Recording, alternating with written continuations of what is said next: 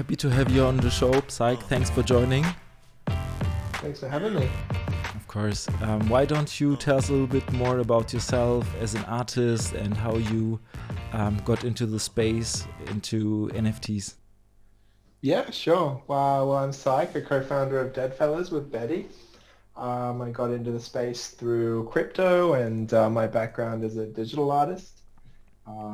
Ever since, I guess, university, I was always dedicated to digital art. I never really found much interest in the more traditional art side, so I always gravitated to, I guess, gaming and online activities and things like that. So I had a lot of digital art connections and friends, and part of that was Depthcore, which Justin Bell ran with some friends, and for a number of years we created a lot of digital art together as a group. And then as NFTs started kicking off a little bit, probably late, like 2020, I guess, some rumblings started going around of like a lot of friends that were digital creators for a long time that were friends of mine starting to hop in. So that kind of just got me interested in the space, seeing like a lot of inactive connections start to fire up again.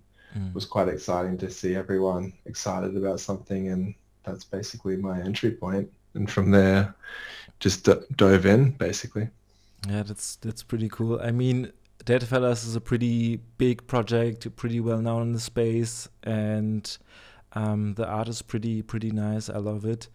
How has it started with Deadfellaz? Like, what do you think has helped you to get so visible and get so recognized from the people in the space?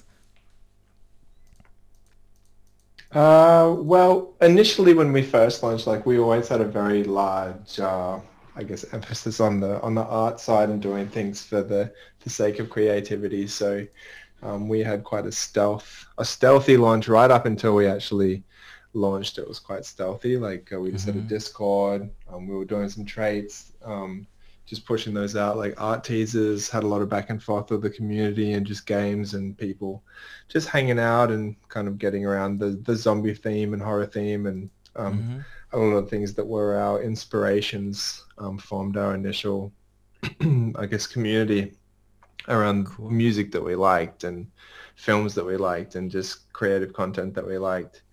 And then from there, it just kind of blew up when we launched. And I think that one of the main things is that has kept us, I guess, in popularity within the space has just been trying to keep that authenticity. Like we always try and respect that initial mission to just be true to ourselves and, you know, keep creativity as a core value of the brand. No matter what we're building, we're always trying to build something that's, you know, essentially cool and vibes with that initial direction. So yeah, I think that's been a mainstay point for us. Okay. Yeah, sounds like you've been doing kind of like a little bit of testing and asking the community of what they like and what they don't, and then you've been kind of gravitating to the direction or to the middle ground, let's say, between what you like and also what the community likes. So is it like that, or how was it in the early days? In the early days, I think that it was very much just artist-led. So it was only me that was working on anything. So I don't think we really had any real pushback. It was more so that we would just move in the direction of where we had the most positive reactions. We did find that we had a real natural flow with a lot of people that were in the community because they had gravitated to us naturally. We weren't really advertising. We weren't doing anything like that. It was just people that were kind of jumping in. This is before the days of grinding away, trying to get into allow lists and things like that. True. Like a lot of people would just share, you know, things that they loved about horror or they loved about, you know, just the themes that we were building Deadfellaz around. People just kind of got in there to chat. Like it was very collaborative Okay. period for NFT art. A lot of people were exploring their own artworks. People were exploring their own, I guess, dev, paths and things as well. So it was a cool collaborative time. That's interesting. And you said you didn't really do much advertising and allow list grinding, so people didn't need to jump into the Discord and do some stuff to get on the list, let's say. But you were the first ones who used this mechanic of an allow list, I guess. Yeah, I think that we were one of the first. Definitely. We did a pre-sale, Mm-hmm. and it wasn't something that was put out there until I think the day before. A few people mentioned it because they had some concerns around being priced out, because at the time gas wars were a huge problem with True, essentially like whoever had the Ethereum to punch through and pay the most gas is who got the tokens. So true. we essentially opened up a small, I think it was about a 10% allocation to people Mm-hmm. to pre-sale the tokens, and then we paid the gas and we sent the tokens out after the public mint, which worked out quite well because we had a lot of the community that was in there from the very beginning wouldn't have been able to participate if it hadn't been for that. So Yeah. And what do you think are the drivers for success in at Deadfellaz and the project in general? I think that the brand in general, we've got a very strong brand personality, Mm-hmm. which within this space is definitely a powerful thing to have because there's just so much noise. True. I think that people can feel what we're about from the beginning. And we still have the same messaging. We still, voice our concerns very publicly, and we True. talk in the same way that we did when we launched. So Betty as a personality is very strong for our brand. She's very strong, very consistent, and True. uses her PFP across everything that she does, which, I think is a very strong flagship use case for True. PFP use in digital identity within NFTs. Um, yeah, I think there's many factors as to like why where we're at where we are now. Mm. Another one of them being that we've always had our heads down trying to do what's right for the space in general, and then also for our project. So, True. um, we've always been trying to think ahead to see where we should be Yeah, in order to, help shape the space and also help shape the Deadfellaz brand for definitely. longevity. Yeah, yeah. I mean, people and collectors in the community, they can really feel that you're trying to give everything, and it's publicly shared. When you are part of the community, you can really see that what's happening. And I also like the recent move that you are moving to LA as the founders of Deadfellaz and kind of like showing the commitment to go into the time zone, into the time zone of where the most activity basically is happening, right? And Yes, it's time zones, and it's also, I guess, live events are a large part of the Deadfellaz brand, yeah, and Betty does attend, or I also attend a lot of events. So it's just being closer to home. We true, do have three young children, so it's just being able to attend as many events as we need to make sure that we're being seen in all the right places, true. and just being more efficient in being able to make that happen. Yeah, While at the same time, we do have our sights set on quite a lot of media, that's and true. are making some great moves through UTA in that regard. So Yeah, them being LA based, and a lot of the circles that we want to run in or are actively moving into do operate through LA. mm-hmm. So that's also a strategic move on our part. Yeah. LA is a pretty nice place for the movie scene and also I guess big kind of fashion brands. I would say, but I'm not so sure. Yeah, definitely for movies, film, like streaming, music, like there's a lot of, I guess you would say, just creators and media content Yeah, yeah. coming through LA, like essentially everything. That's Anything that you want to get your hands on, they've yeah, got it in LA. yeah, that's pretty cool. How do you think in this current market situation, someone just starting out should go about? I think it's a bit of a balance, right? It just Yeah. depends who you are as an artist, but I think that like there's some core things that you can do for yourself as a digital artist in general. I think Mm-hmm. that pinning yourself to being an NFT artist is not a negative thing, but I think it's something where you can quite easily pigeonhole yourself into Mm.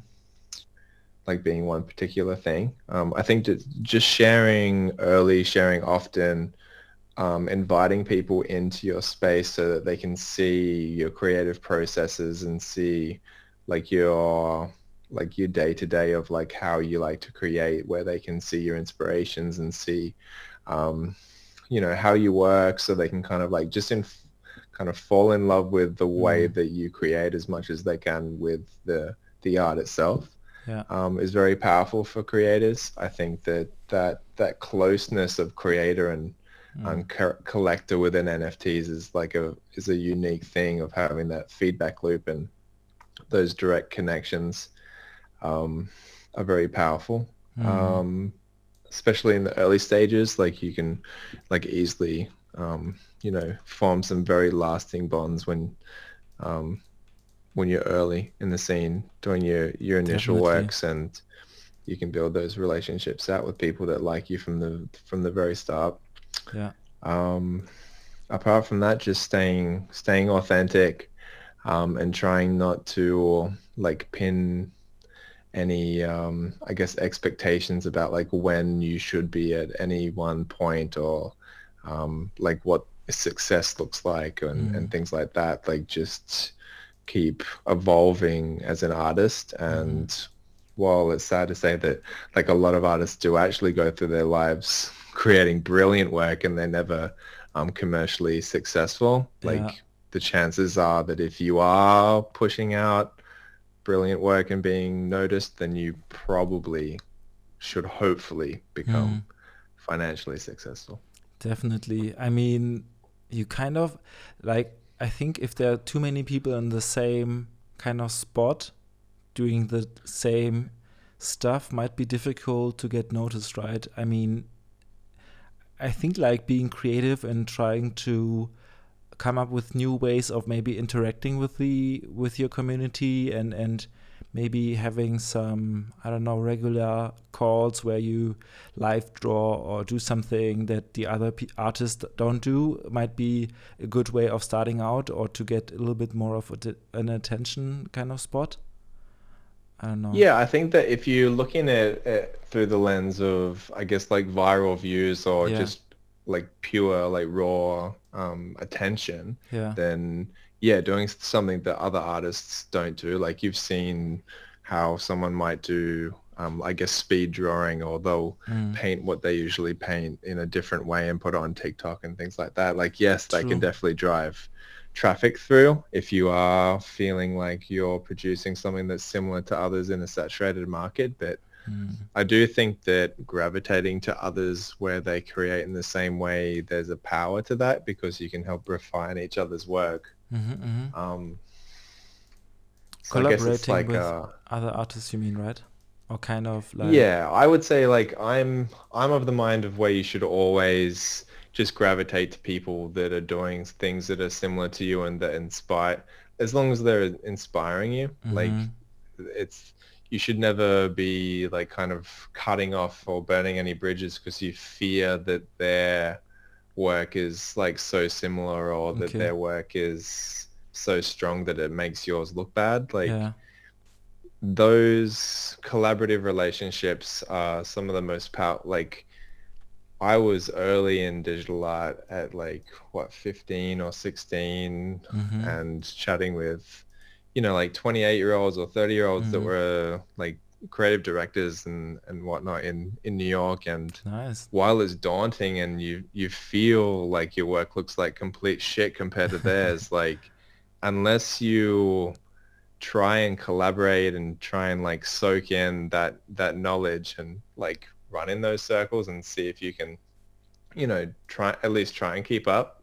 Yeah. Like it's the way that you push yourself and you continue to be inspired. If you're continually scared of being overshadowed, then you just, you're kind of doomed to fail. Definitely. Yeah, I think it's pretty cool to connect with like-minded or like artists out of the space and basically connect, as a human being and see what they're doing and if you can do something together maybe even or learn from them, just have a chat. And I think that's also the power of Web3, right? So we can make it use. Exactly. Yeah, and I think that's like the real power of collaboration and those friendships is that you don't really know what form those might take in the future. Like you Yeah. could end up working for the same company. Maybe they end up being a director and they take you on as being someone that just looks after composition, or like there's just so many, like there's such a broad spectrum of creative output Yeah. and creative professions that, through the digital, I guess, evolution. You even look at NFTs, like the way that professions can like splinter into all these new roles. Like you don't really know where any of those relationships or where any of like the work that you're pushing out, like where those opportunities are going to lie. Like we're not just always talking about like getting your art into a gallery. Like there's just such a multitude of options of where your work just being out in the world could get you. Like Definitely. I became an art director for a corporate agency because I was noticed by a friend that some of my work was being shown in California in like a super obscure place, but Okay. it ended up with a corporate opportunity. So Nice. you never really know what like what's going to result in what. So I would just say like just get out there and collaborate and don't really like focus too much on what it's going to end up at. Yeah, definitely. I mean, also with many people on your team, I guess they also ended up getting onto the team because they interacted with the brand, interacted with you and the community, and they naturally became part of the team through putting themselves out, right? Yeah, that's true. Yeah, a lot of our team came through just authentic connections of people that were really vibing with the energy of Deadfellaz through like myself as an artist, with Betty as a, a vocal founder. And, it felt natural. Like we hired from a lot of our community and it's worked out really well. Like we've just had people joining the team that we already aligned with on multiple points. So it was always an easy onboarding. And I guess like you're bringing people in that already know the brand vision. So True. there's not really too much that you need to do. Like it's Yeah. more so just on the corporate side of just aligning, Yeah. the strategy side. That's basically kind of like the brand, the values you're putting out there, and people naturally navigating to the projects they love, naturally navigating to Deadfellaz, and I think it's a pretty big win-win for both parties because they know what they are getting into, and you already maybe have seen on what they are capable of doing, right? So it's pretty Yeah, good for both exactly. And I sides. guess that goes back to the like putting yourself out there and the collaborative approach. Like a lot of the hires that we did was because people were maybe not even directly through Deadfellaz, but just, they were in the Discord and they were making it known that they were working on certain things, and maybe they participated in one of our competitions or anything like that. And there's multiple people within Deadfellaz that were noticed just through kind of like what seemed like obscure means or like an obscure kind of like touch point for us to notice them as a community member. But like it happened, and from there we just kind of built relationships with those community members and they joined as full-blown members. So yeah, that's pretty it cool. doesn't take much. Yeah, definitely understand. And Yeah, but also in the same time, it's pretty difficult to keep a project alive. We have seen successful projects, let's say, selling out and going through this initial hype phase. But how to be successful as an NFT project over time? What do you think? I think it's just all about drive and substance, Mm, really. Also brand vision.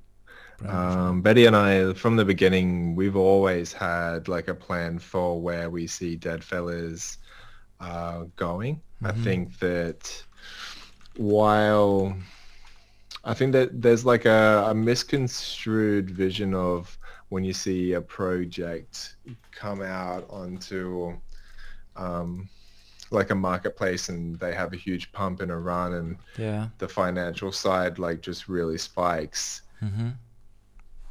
Sitting that up against as it being successful, I think that there's obviously different markers for success. Like there's the Definitely. financial success of trading really high on a marketplace, and then there's the success side of like actually like delivering and trying to build a brand of substance where there's something behind Mm-hmm. the activity that you see on marketplaces, right? So we've always had multiple things running at any one time on just cool things that we see Deadfellaz wanting to do with interoperability, with avatars, digital identities, with like creator economies. Like there's always been like an overall plan for Mm-hmm. Deadfellaz, which I think a lot of our community um, share a vision for, Mm-hmm. right? Like there's multiple people within the Deadfellaz community that like I chat with on the regular and like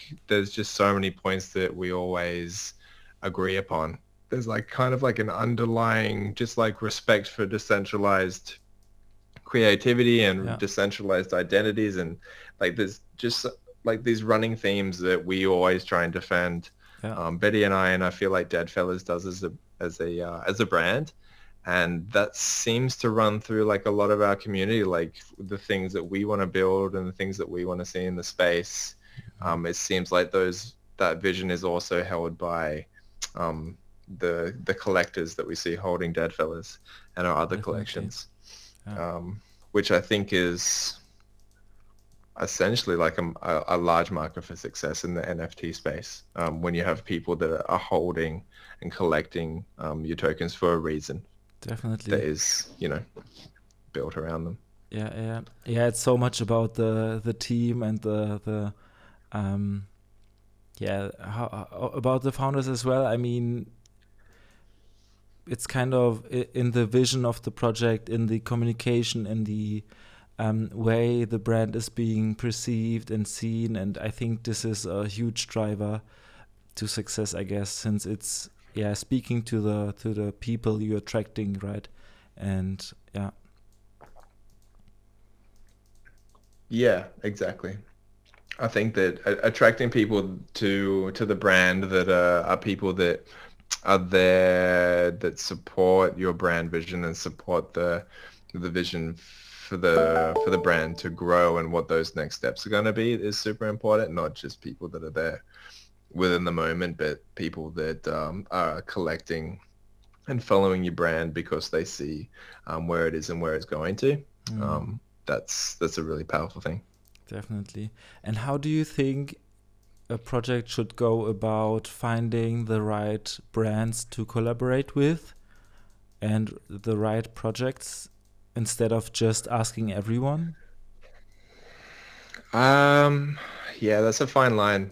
So I would say that you can't build a project just on collaborations alone. So you definitely need Yeah. to have something where you're building it up just based on its own merit.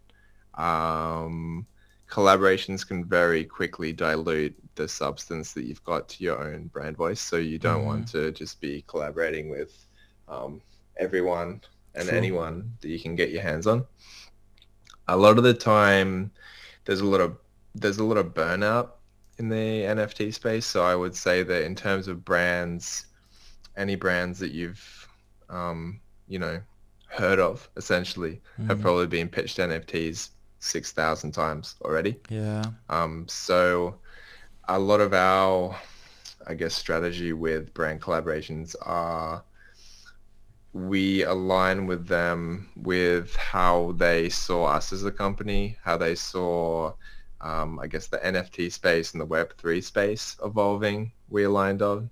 And then also just like on ethical grounds and also brand vision and just the brands in general, we aligned with as well. So like we had like a lot of boxes to tick with anyone that we wanted to collaborate with. Definitely. Um, there's also like a kind of like a line in between collaborating with Web 2 and Web 3 brands. Yeah. Web 3 brands, um, we've always been supportive of and have tried to collaborate with as many Web 3 brands as we can. Mm-hmm. Web 2 brands, I would say, has been our most successful, have been our most successful ventures just because they're so well set up. Like a lot of the Web 3 space is built sprinting.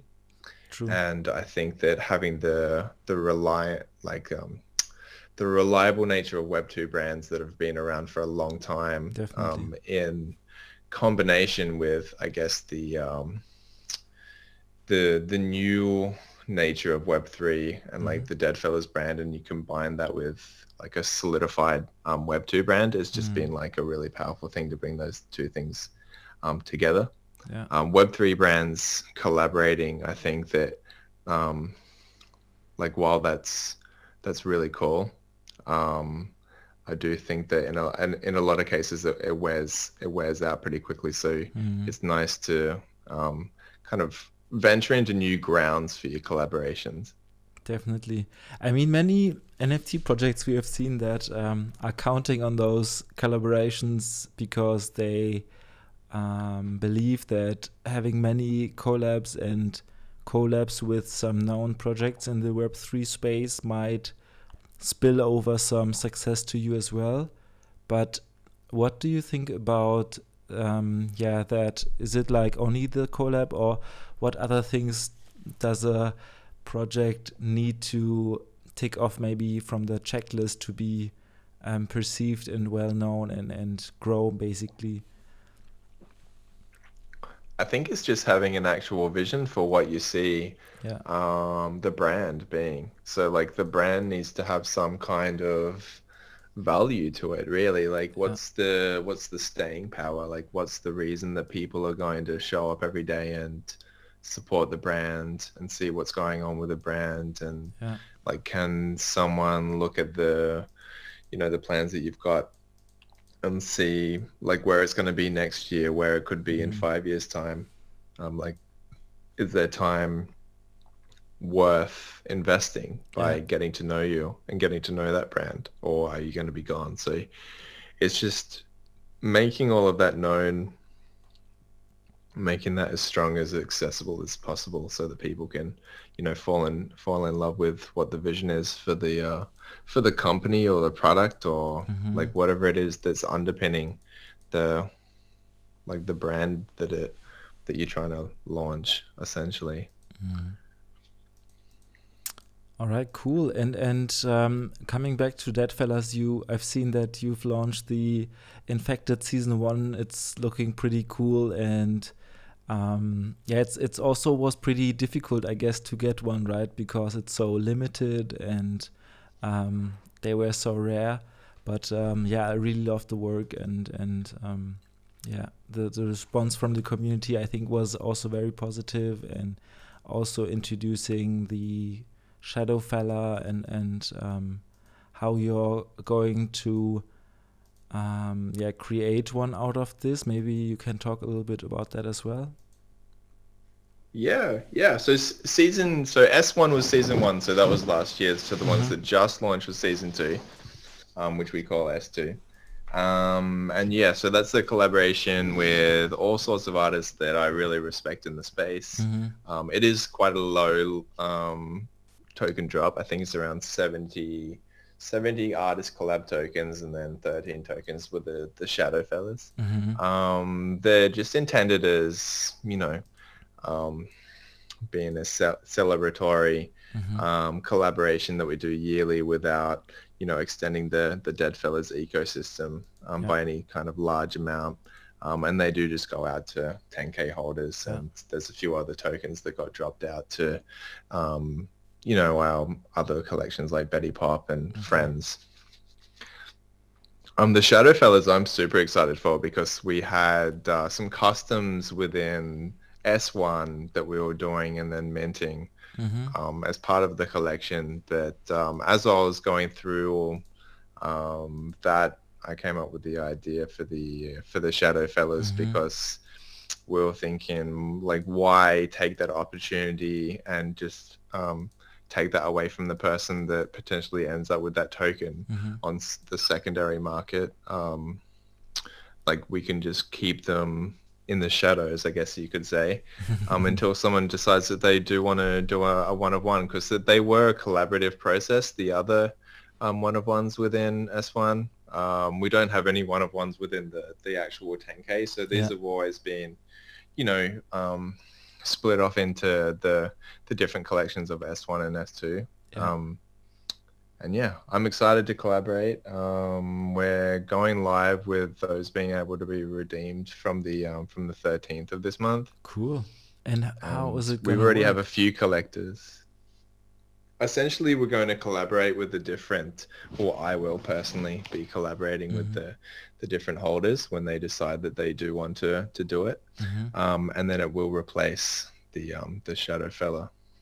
Will they say on-chain. on what traits they want to have, or will you just, like, how does it work to redeem the Shadowfella and the custom? Oh, it's a one-on-one session. Nice. And they do get to say what traits they want. Obviously, there's a little bit of creative back and forth.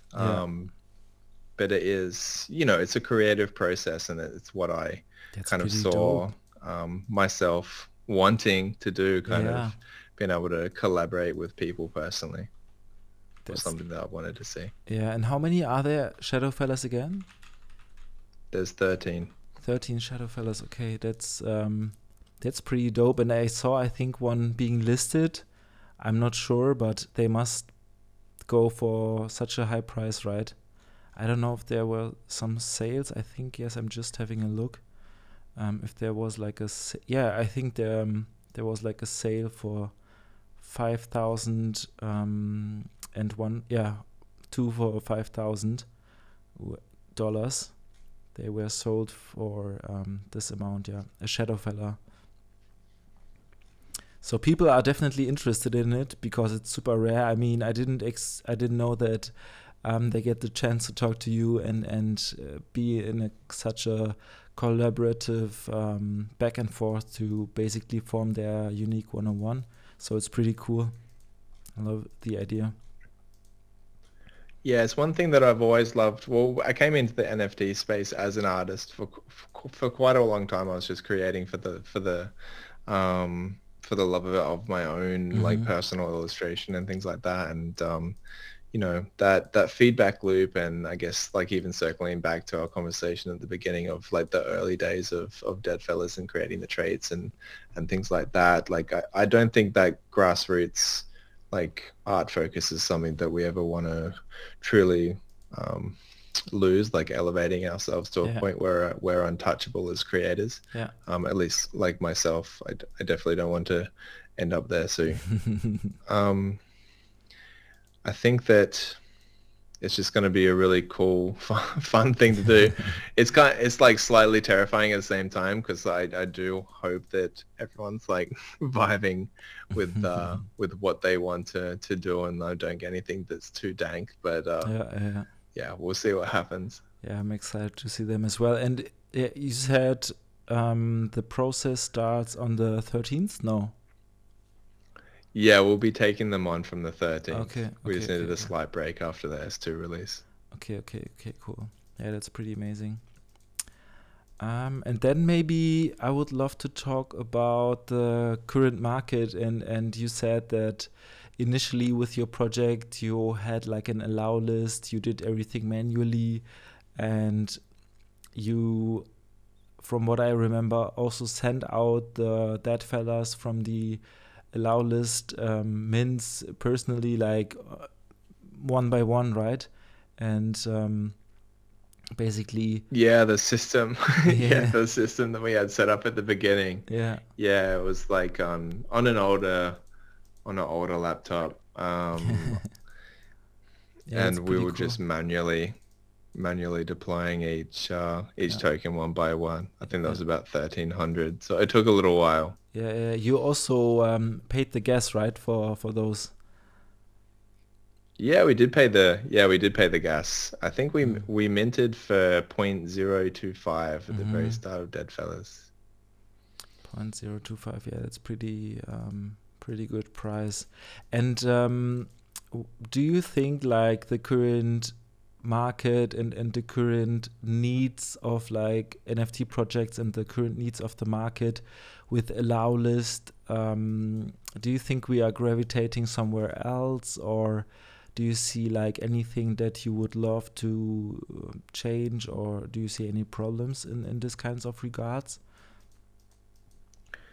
I think that like there's always going to be problems. I think it just depends on if the project is handling everything authentically or if Mm. they're just shifting it into being, I guess, like an engagement farm, right? Yeah, true. Yeah. Um, which is hard, right? The Mm. whole allow listing, I guess meta, for True. lack of a better word, um, like it was very hard for even a project with the best intentions. It was very hard for them to get around that Mm. in an authentic way because people kind of knew what was up and a lot of people were chasing the profits that were Definitely. tied to a lot of the allow lists. Yeah. So no matter even if it was an authentic attempt at having people engage with the community because they liked the project or they Mm. liked the idea, people were mass flooding projects and jumping in there because they just wanted the allow list for the Definitely. trading purposes. Yeah. Yeah. So yeah. And they really registered at many, and finally in the end they didn't buy the NFTs. So this is also kind of like a discrepancy, I guess, because project founders think, yeah, I have like many registrations, but in the end it doesn't mean they are getting this sale done. So I think it's also something, yeah, kind of like a discrepancy. Do you see this being going into another direction? How would you think about having the option to already make like a prepayment for a mint? Would you think would it handle this project problem of not minting out, or what do you think about this? I think it just depends on what the value of the project is and how they're going to actually deliver the value of Mm. something if you were looking at something as being a prepayment. Yeah, A prepayment is obviously like a promise for something to be delivered. So definitely. um, that's a tricky one. I don't think that there's any one solution fits all Mm. for the problem of like allow listing or minting out or Yeah, anything like this. yeah, And I think that's why we see different mechanics come and go in waves. Like yeah, someone will find something new that seems to be working and then everyone jumps on, everyone rides that out and there's something newer emerges and then that starts running along and then it's like when you saw the free minting true. meta start Yeah, to emerge and then everyone was jumping on the free mint, yeah. like zero royalties, Mm. free mint, and then, some teams were keeping like a treasury of supply as a way for turning a profit for the Yeah, for the company, the underlying company to be able to like trade its own NFTs out yeah, to turn a profit and to continue to build out the product that they wanted to build. But there's just so many different ways for someone to structure it. And it was the nature of the space. Like it's fast moving, it's evolving. Like I don't think there's like right answers at any one time, yeah, right? So there's no like right answer that just fits always. yeah, yeah, And at any one time there's multiple answers. So I think it's just like, just do the best that you can to have something that's fair, mm. that's authentic, and has value to it, and just try and react to the market at the time that you're releasing. Yeah, and what do you see with current projects failing to do stuff to be successful? Do you think like they should be focusing on other stuff, or? I think that there's so many different things that you can Yeah. do to trip up. Like it's the same. Like you need to look at like a lot of these projects as being startups, right? And if you look at the failure rate of startups, it's astronomical. Also So true, yeah. there's all sorts of things that can go wrong. Like the team, like when you look at the amount of projects that launched in say 21 where there were massive team breakups, where True. the devs and the artists and so the team that were running the Discord and like a lot of these teams came together just for a project that they didn't really know each other that well. Like all of them, like maybe they're skilled professionals, maybe they're not, maybe they're not, but just on a personal connection level, they all fell out. Just they couldn't get along well enough to run the company together. True. So like there's just so many factors to these projects doing well. So I think like you just need to try and get across all your bases, like treating your community with respect. Like there's customer service in there, isn't there? So like you need to make sure that you're treating people with the respect. You're hearing out their concerns. You're hearing out what they want, what they think they want, what they actually do want, like what's going on in their heads. Like there's a whole customer journey and things that are connected in with the NFT space. So I think that it's just a very complex equation. Definitely, there are so many different things going in there. But what would you say was one of the biggest, maybe also not only wins, but what was like one of your biggest fails, and how have you maybe made it a success? Is there something you want to talk about?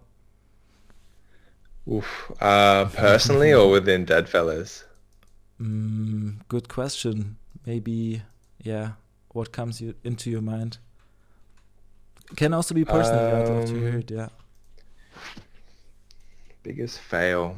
I think I stuck around in very toxic agency environments for a long time, for probably too long. So that's probably one of my largest fails. Okay. They ended up being a win because it gave me a very thick skin, but at the same time, that's super toxic, and just putting up with workplace abuse isn't something that you should get used to. So definitely. I think that's probably my largest fail, not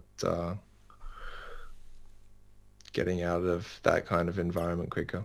Yeah, true. I mean, also kind of for me, to be honest, because COVID and everything, like not having the pressure from society, from your friends, because everyone was basically focusing on their lives and not worrying, or not like I didn't really feel the need anymore to prove stuff to to someone else out there.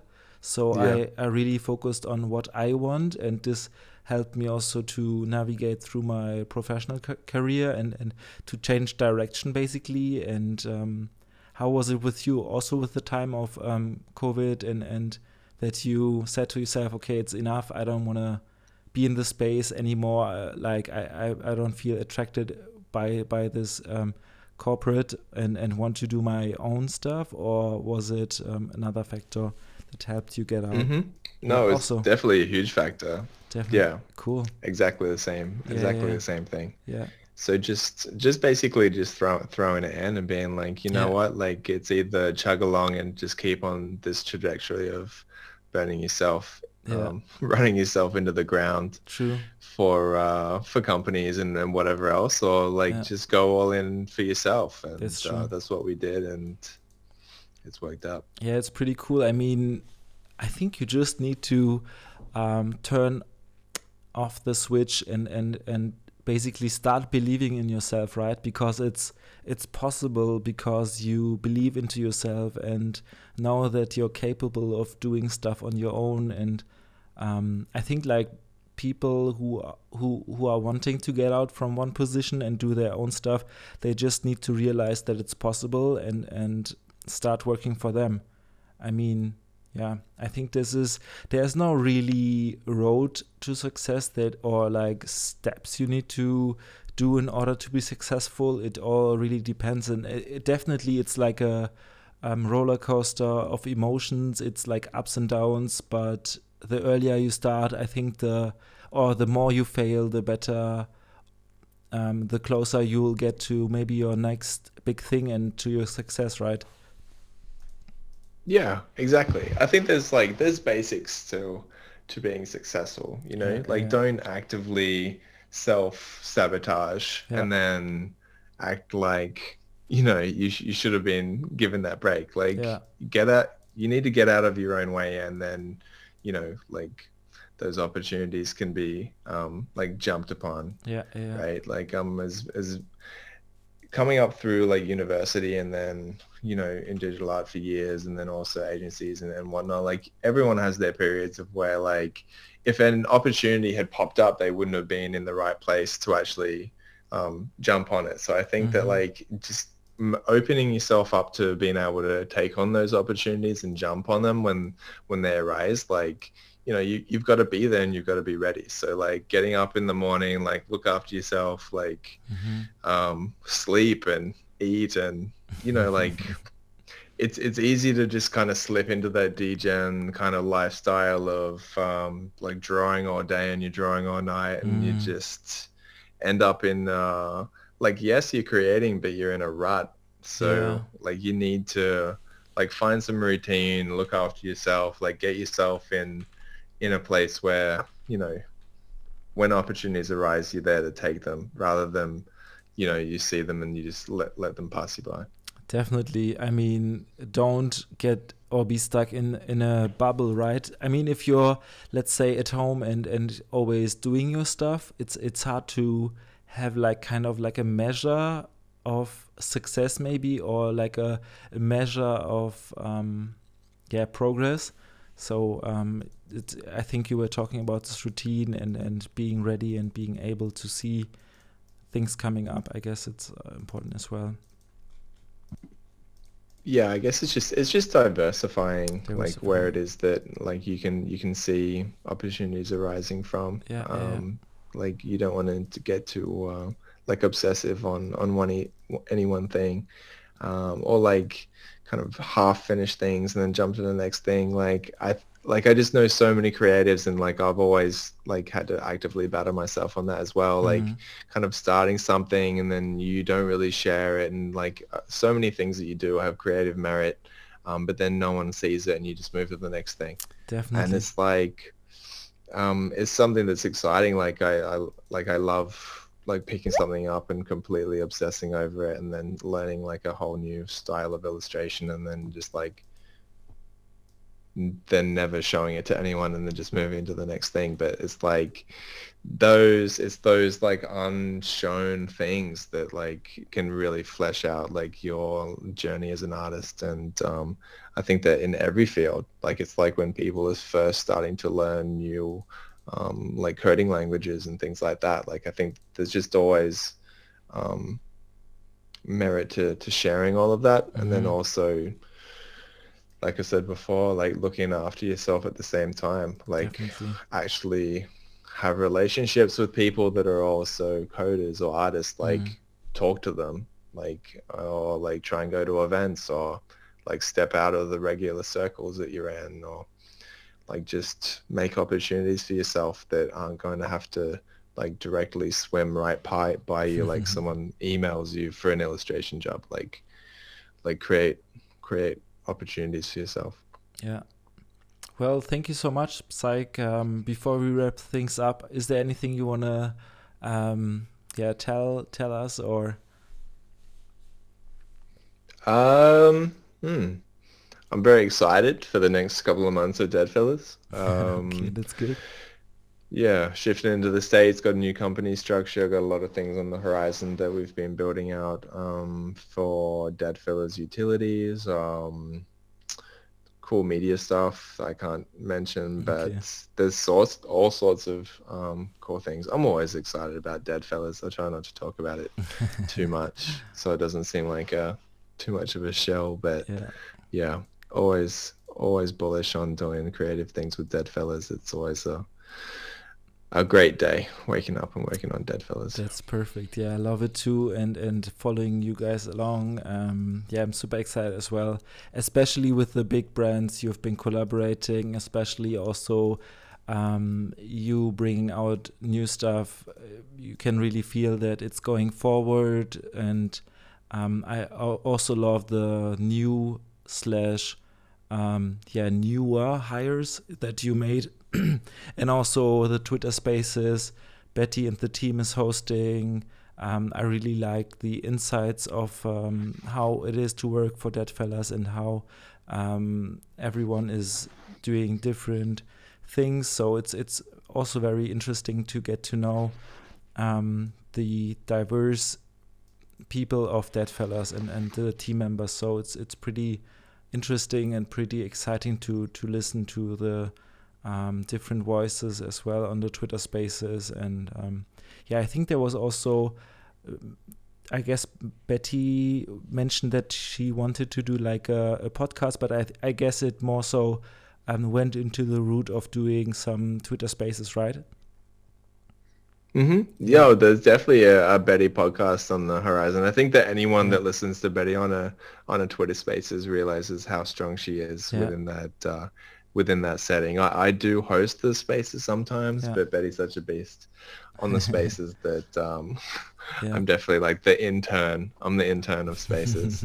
So that's I think that those are always great. The team that we've got around us is fantastic. I can't really speak highly enough of everyone that's joined the Deadfellaz team. They're an absolute pleasure to work with, and they've excelled in every way. Definitely. I mean, I think I can remember from the COO and also the I forgot her name, but the project manager basically, who is also who naturally navigated towards Deadfellaz, and they told us that the work is like during the interviews. I remember from the one space she said when she was asked, okay, what do you like doing, or what's that you can bring to Deadfellaz, the interviewee couldn't answer because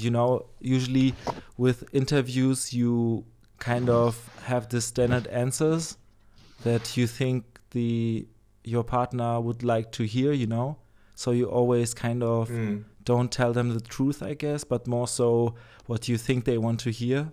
But in the Twitter space I really could feel that it wasn't this case, and you really like to bring people to the team with what they really vibe with, I guess, and what they are passionate about, and what they also are as a person, I guess.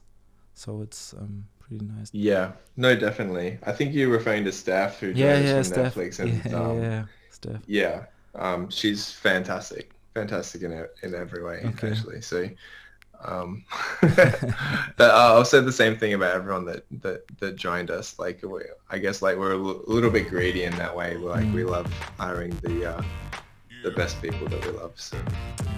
All right. Okay. Thank you so much, Psych. Was brilliant talking to you, and have a good day. Thanks, Yini. Thank you. Appreciate it. Bye.